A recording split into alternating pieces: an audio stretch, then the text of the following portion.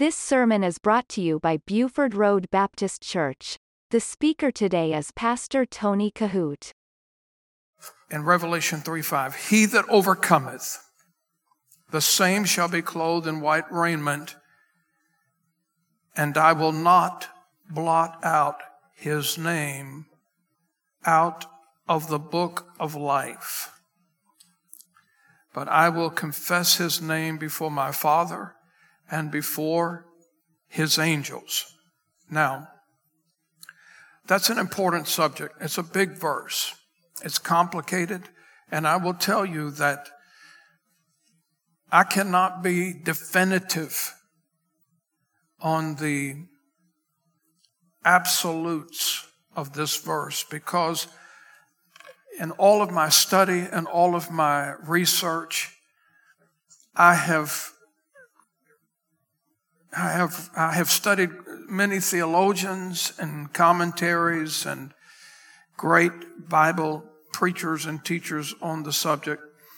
And I will tell you, in all of those presentations, they have great presentations on whatever place you line up on this.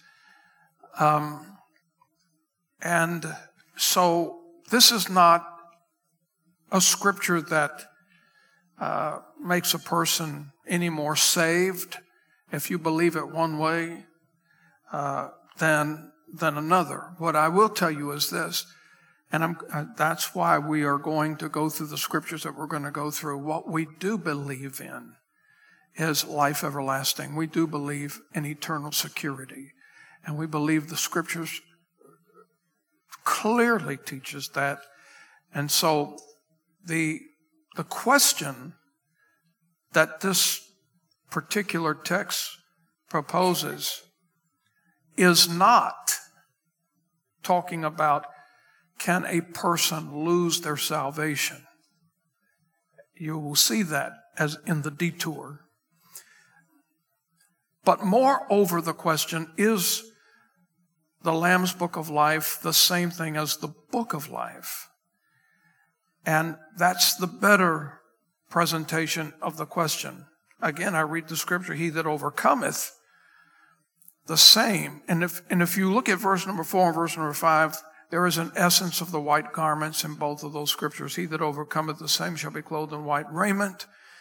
And I will not blot out his name out of the book of life, but I will confess his name before my Father and before his angels. The first aspect that we're talking about in this particular text is not only salvation in itself, but also the assurance of salvation and the eternal security that salvation provides. Those are three massive elements in the doctrine of grace. Now, somebody, and I have encountered it many times, somebody may argue the point, well, salvation is pretty clear and simple. Jesus said you must be born again. But here's the thing, not everybody believes the truth of the doctrine of salvation. This is important. It's important you know the truth. I have taught you the truth for almost 40 plus years. And the thing is this, there are many religious entities and denominations that teach all kinds of things that surround this important doctrine of salvation. Jehovah's Witnesses believe that only 144,000 are going to heaven, and that you can only, if you are fortunate enough to be a part of the 144,000, then you got to do all kinds of works. Mormons believe basically the same thing. Then there's the Church of Christ. And the Church of Christ, I think most people who have been in the Word can clearly see through the heresies and the false teachings of Jehovah's Witnesses. It's pretty cut and clear from that perspective. But when you get into some denominations like the Church of Christ, and I'm going to give you an important thing to contemplate tonight. Because the primary premise of the Church of Christ, they believe that in order for a person to go to heaven, yes, you have to ask Jesus to be your Savior. We all acknowledge that. However, they also attach to that baptism. Now, we know what the Lord teaches us in the Word, that when a person comes to know Christ as their Savior, they need to follow, then step number 2 is they need to follow the Lord in believer's baptism. We know that. But you do not have to be baptized to go to heaven. And I have, my debating days are all over, and I have debated, as you well know, Jehovah's Witness many times, but I have also encountered many discussions of debate with the Church of Christ as well. The argument that the Church of Christ presents is this, that you absolutely have to be baptized to go to heaven. I can remember one day I had a young man in my office that just would not get off of that. And he believed with spiritual energy and unwilling to look at it from any other different perspective. And so I gave him the real essence of the cross experience. When Jesus was dying on the cross, did he not turn to the thief and say, "Today thou shalt be with me in paradise"? That was when that man embraced grace. That's when the Lord Jesus took him into the fold. Now, did that man get baptized? Could he have been baptized? Absolutely not. And I can remember, this was years ago when my hair was black. And I'm having this discussion with this young man, and I gave him that very scripture and that presented in the same way I'm telling you tonight. And this is what he said to me. I never have forgot it, and I've used it many times in my sermons, I guess, since then. He said the difference was the thief on the cross, he died under the law. And that's verbatim, that's a quote. And I looked at him for a few moments because I felt like that there was something that was going to follow that to substantiate whatever he was trying to say. And it was going nowhere. And I said, well, first of all, if that were true, what does the law have to do with this? He said, the man died under the law. And I said, well, here we go. I said, that man did not die under the law. I said, let's set it aside for the argument, just for a moment. If you're telling me, because you have to remember something, that people in the Old Testament, when they were under the law, they were looking to the sacrifice on the cross, believing in faith to be saved, to be counted for righteousness. You and I, since Jesus died on the cross, we look back to what he did. So the people in the Old Testament, what difference did it make if he was under the law? But he wasn't, and I will tell you why, and I'll tell you the same thing that I told this young man. I said, at the height, the climax of the crucifixion, the Roman centurions were trying to get this whole thing over with because of the Passover. And do you remember the scripture says that they went to each one of the thieves, and the Bible says that they broke their legs. Do you remember that? And there was a significant reason. Because while hanging on the cross, I teach you so much about this.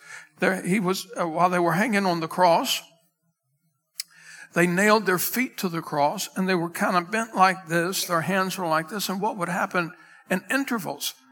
People that were being crucified. And by the way, crucifixion was not Jesus was not the only person to ever be crucified. Crucifixion was a way of a slow Roman death. So they would, on the cross, they would, in intervals, they would push themselves up and they would take a breath And when they would collapse down, it would cut off of their oxygen. But that could go on for hours. And so they would lift themselves up and breathe. Now here's what happened. The Romans knew that. So what they did on the day that Jesus was crucified, 2 thieves, one on each side, the Bible says they came and they broke the legs of the thieves. The reason why they broke the legs of the thieves, because they kept pushing themselves up to breathe. It was taking a long time, and the Passover was coming. They wanted to get it over with. So what they did was, with whatever object they had, they would swing it in such a way that it would break their legs, and they could no longer push themselves up, and they would suffocate. But when they got to Jesus, they said, we don't need to do this. He's already dead. Which means this. Jesus died before the thieves died. When Jesus died and gave up the ghost, it changed the dispensation of man where we were in. Before he died, we were in the dispensation of the law. When he died, we came into the dispensation of grace. So, when they came to break the legs, and they had fully intended to break the legs of Jesus as well, but one at a time, they broke the legs of the thieves, but when they got to Jesus, said, no need, he's already dead. Which means this, Jesus had died. It changed the dispensation. When Jesus died and gave up the ghost, it perpetuated mankind into the dispensation of grace. So the argument that the young man was trying to present to me didn't hold water, because these thieves didn't die under the law. Even if that was some kind of crazy concoction they didn't die under the law. Those thieves died under grace. So the reason why I am enjoying this opportunity to talk about this, because it gives us a wonderful experience in the Word to really make sure we understand this doctrine of salvation, the assurance of salvation, and the eternal security that salvation presents to us. Last week, we talked about the elements of grace. We talked about how that the Lord Jesus had to die, and then secondly, he had to shed his blood. And that's where we pick up tonight. I want to listen. I can remember many years ago, there was a man in the church, and he was being tormented. He said, and I really believed him. Sometimes people come up with these kooky stories, and I will say, well, how about that? Now, isn't that a whole lot better than saying, oh, man, what have you been? But this man, I believe with all my heart, he was tortured by evil demonic spirits. And I asked him, how was this encounter happening in your life? What was being manifested and so forth? And I believe him to be sincere. And he said, and listen, I'm not trying to give you ghost stories before you go to bed tonight, but this is what the man said. He said, I hear these demonic voices speaking to me through my television.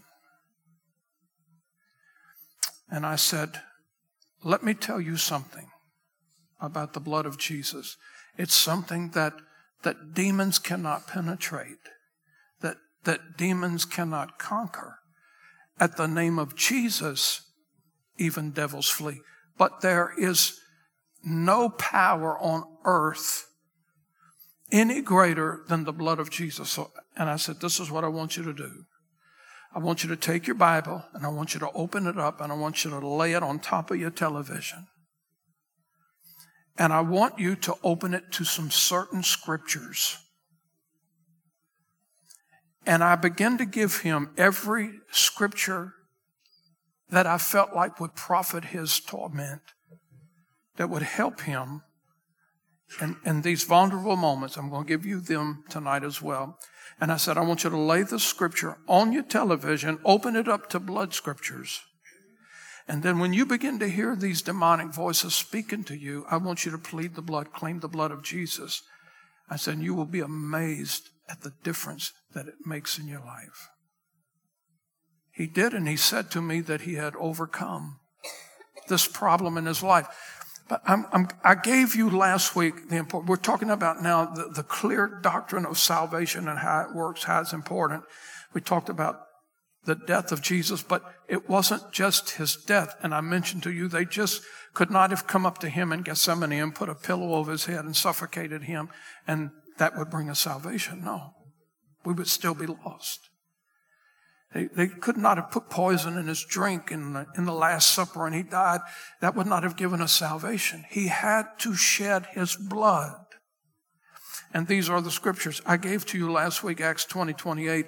Take heed, therefore, unto yourselves and to all the flock over the which the Holy Ghost hath made you overseers to feed. Now, this is a pastoral admonishment to me as a pastor, as a shepherd of the church, for you. It says, to feed the church of God. I have a responsibility to do that, which he hath purchased with his own blood. Now, by the way, that passage of Scripture really affirms the doctrine of the Trinity. God the Father, God the Son, and God the Holy Ghost. The Bible says there are three that bear record in heaven, and these three are one. And so when the word says the church of God, which he, God, purchased with his own blood, we know Jesus, the only begotten Son of God, who became flesh, who was God in the flesh, shed his blood on the cross. So we have a wonderful doctrine all in Acts 20:28. But then let me give you some more here. Because if you're tormented by evil thoughts, if they dominate your mind and your thought life, and you are constantly dealing with those types of things, believe me, you plead the blood of Jesus. How do you plead the blood of Jesus? You say, Lord Jesus, I claim the blood, I plead the blood, cover me, protect me with the blood, and then you use these blood scriptures, and according to the word of God, the devil will have to flee. Romans 3:25, whom God hath set forth to be a propitiation through faith in his blood, to declare his righteousness for the remission of sins that are past through the forbearance of God. And in Romans 5:9, I hope you're writing them down. I have many to give you tonight. Just write them down. You can go back and reread them later. But these are blood scriptures. These are paramount for you. In Romans 5:9, much more then, being now justified by his blood, we shall be saved from the wrath through him. That's important. All right? Ephesians 1:7. In whom we have redemption through his blood, the forgiveness of sins according to the riches of his grace. Colossians 1:14. In whom we have redemption through his blood, even the forgiveness of sins. Colossians 1:20. And having made peace through the blood of his cross, by him to reconcile all things unto himself, by him I say, whether they be things in earth or things in heaven. Hebrews 9:12, neither by the blood of goats and calves, but by his own blood. Now, the blood of goats and calves is talking about the Old Testament sacrifices that the high priest would do on the Day of Atonement and so forth. It goes all the way back to the Old Testament, but neither by, the word is making it clear, we're no longer required to offer these animal sacrifices, neither by the blood of goats and calves, but by his own blood. He entered in once into the holy place. Now, I could stop here and talk about these people that say they get saved every other 4th of July or every other day, every other week. Listen, he went into this place. He died once And he died once and for all. And when you are saved, listen, it's not about works. We're not work-defied, we are justified. And that's what the word teaches us. Into the holy place, having obtained eternal, not temporary. You see, if a person could lose their salvation, then what you have is temporary grace. You have a temporary salvation. But there's nothing about a temporary salvation. Salvation until you do this, that, and the other. Salvation until you commit all the sins of the world. No. Whosoever believeth in him should not perish, but have everlasting life. Not temporary life, everlasting life. Okay, having obtained eternal redemption for us. Hebrews 9:22. And almost all things are by the law purged with blood, and without shedding of blood is no remission. Hebrews 13:12. Wherefore Jesus also. Now, I hope you're writing these down, because people ask me this, what we're talking about tonight, questions all the time. Pastor, I'm being tormented by the devil. I'm having this unbelievable thing going on in my home and my family. And I need some word. I need some scripture. I'm giving you blood scriptures tonight. These are imperative for you. Hebrews 13:12. Wherefore Jesus also, that he might sanctify the people with his own blood, suffered without the gate. Now, this right here puts into proper perspective from what the Word of God teaches us about where Jesus was crucified. Now, the Catholics predominantly believe that Jesus was crucified inside the city walls, and there is a monument, a place where they go to worship. It's called the Church of the Holy Sepulchre. I've been in there, and it's like a den of devils. I tell you, I've only been one time. I had no desire to ever go back again. To me, it's almost like Yad Vashem, the Jewish Holocaust over there. You go in there one time and you don't want to go see it again. But they believe that Jesus was crucified inside the gate. Now, look, he was clearly crucified outside of the city walls. The Bible says they took him to the place of the skull. I've been there many times. And the mountain still exists as it did in the days of Jesus. I've even had the privilege of being on top of Mount Calvary. A very, very rare privilege. But the scripture says clearly here, wherefore Jesus also, that he might sanctify the people with his own blood, look at this, suffered without the gate. He suffered outside of the city walls, not inside. Crucified outside, not inside. That's another lesson altogether. 1 John 1:7. But if we walk in the light as he is in the light, we have fellowship with one another. Look at this. And the blood of Jesus Christ, his Son, cleanseth us from all sin. Not just some or for certain, but all sin. And in Revelation 1:5, and from Jesus Christ, who is the faithful witness and the first begotten of the dead, and the prince of the kings of the earth, unto him that loved us and washed us from our sins in his own blood. So we have to understand this thing about salvation. It wasn't just his death, and it wasn't just his blood. By the way, I think I've mentioned this a couple of times to you in the past. A lady came to see me, not a member of our church, several years ago, and I do a lot of counseling for people in the community, and sometimes here as well, a lot of that. And she was going through a situation of domestic abuse. And she began to present me her story, her dilemma, and I interrupted all that. And I said, ma'am, are you a Christian? And she said, oh, yes, I am.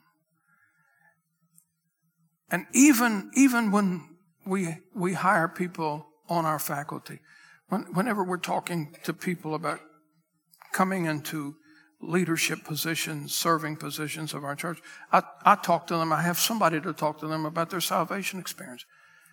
And I asked this lady, tell me your salvation experience. And this is what she said. And this is what a lot of people believe. This is why we have to be straight on salvation. She said, oh, I remember clear as day. One day, I was watching the 700 Club on TV. And I just got this warm feeling all over me. And Pat Robertson asked me to put my hand on the television. And when I did, I was never the same. Now, I'm going to tell you right now, that's not salvation. You can put your hands on 2 TVs at one time. You can put your foot in an electrical socket.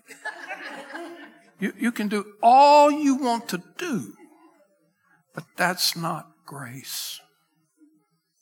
That's not grace. But so don't assume that people are always straight on salvation. Ask them, tell me about your salvation experience. And in the first 30 seconds, you can tell what's going on with this person. Okay, so it wasn't just his death.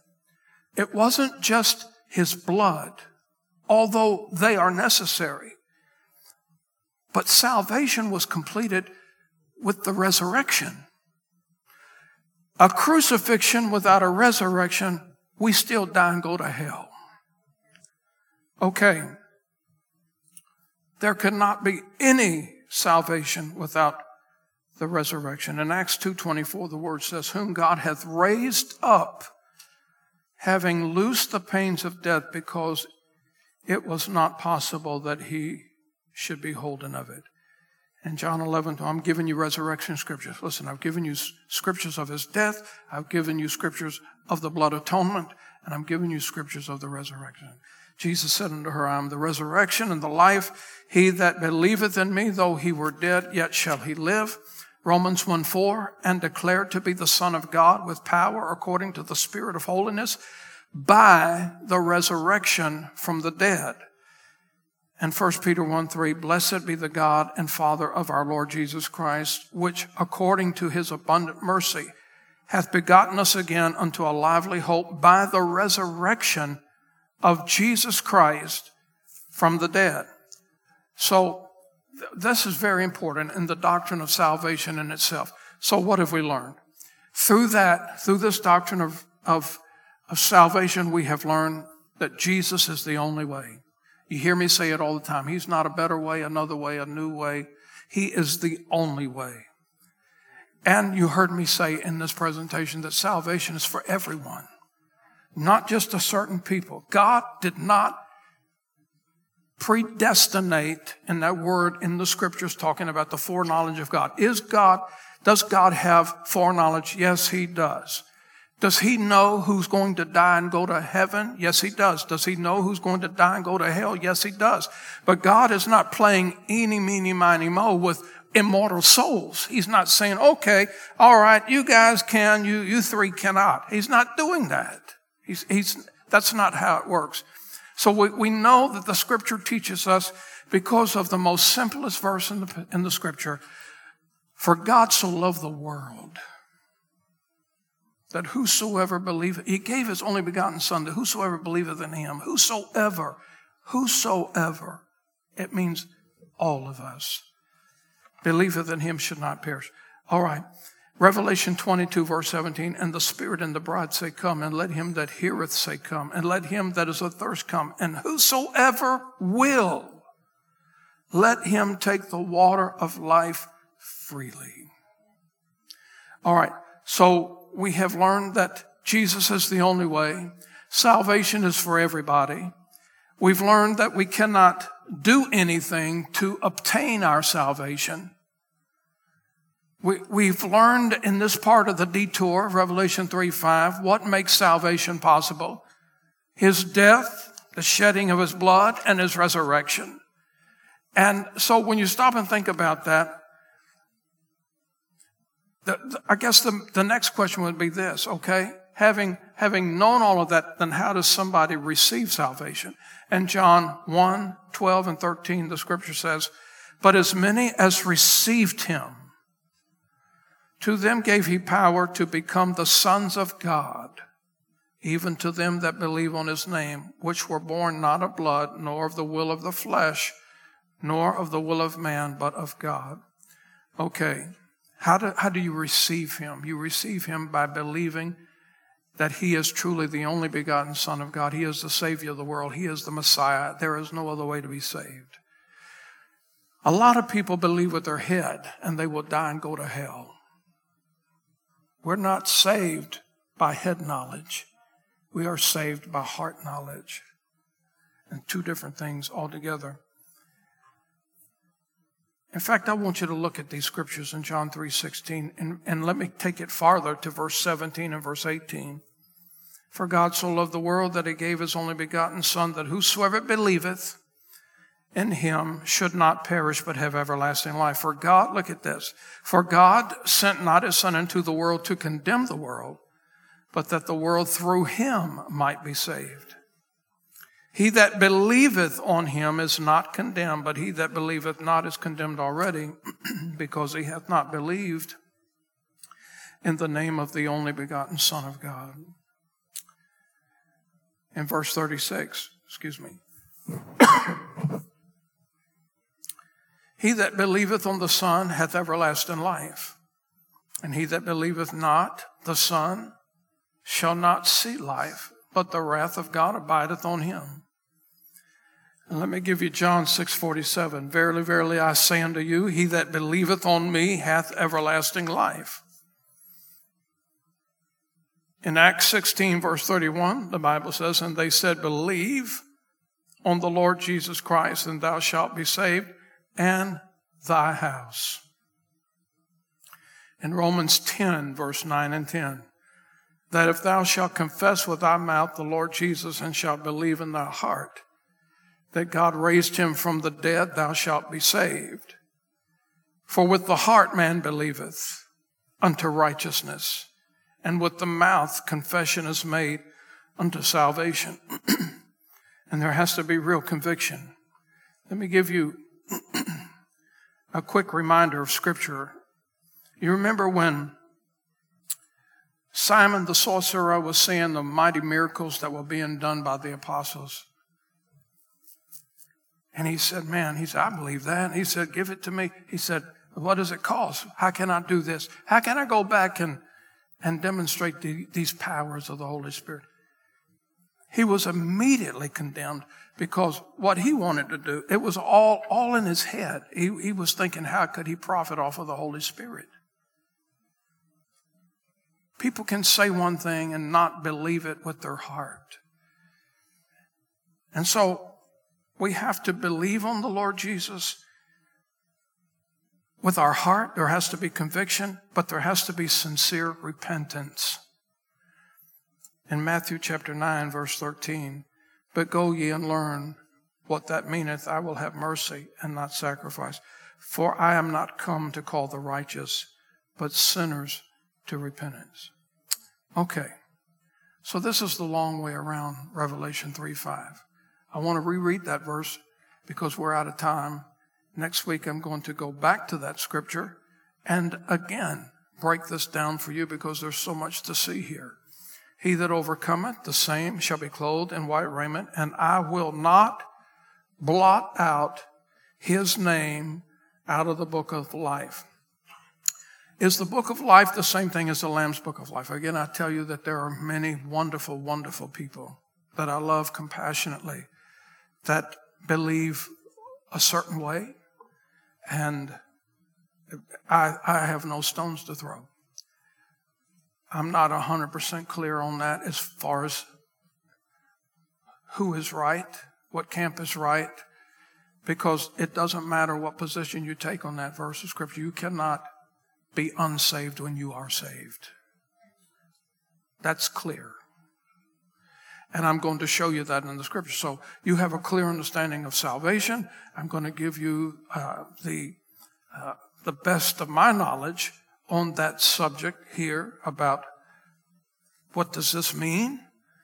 And Scriptures on the assurance of salvation. How can you be sure that you're saved? And because we know the devil will play with your mind. Let me ask you this in closing tonight. Since the time you knew you were saved, has the devil ever come to you to try to make you think you were not? And he will do it. He will do it over and over and over again because, listen, he is the author of confusion, not God. He thrives on confusion. So if the devil has ever tried to make you think that you weren't saved, believe me, it won't be the only time he's done that. He will do it over and over again. Okay, so what we've learned tonight is the three major components of salvation: his death, the shedding of his blood, and his resurrection. You listen to Pastor Tony Kohout. For more information, visit our website at BufordRoadBaptistChurch.com.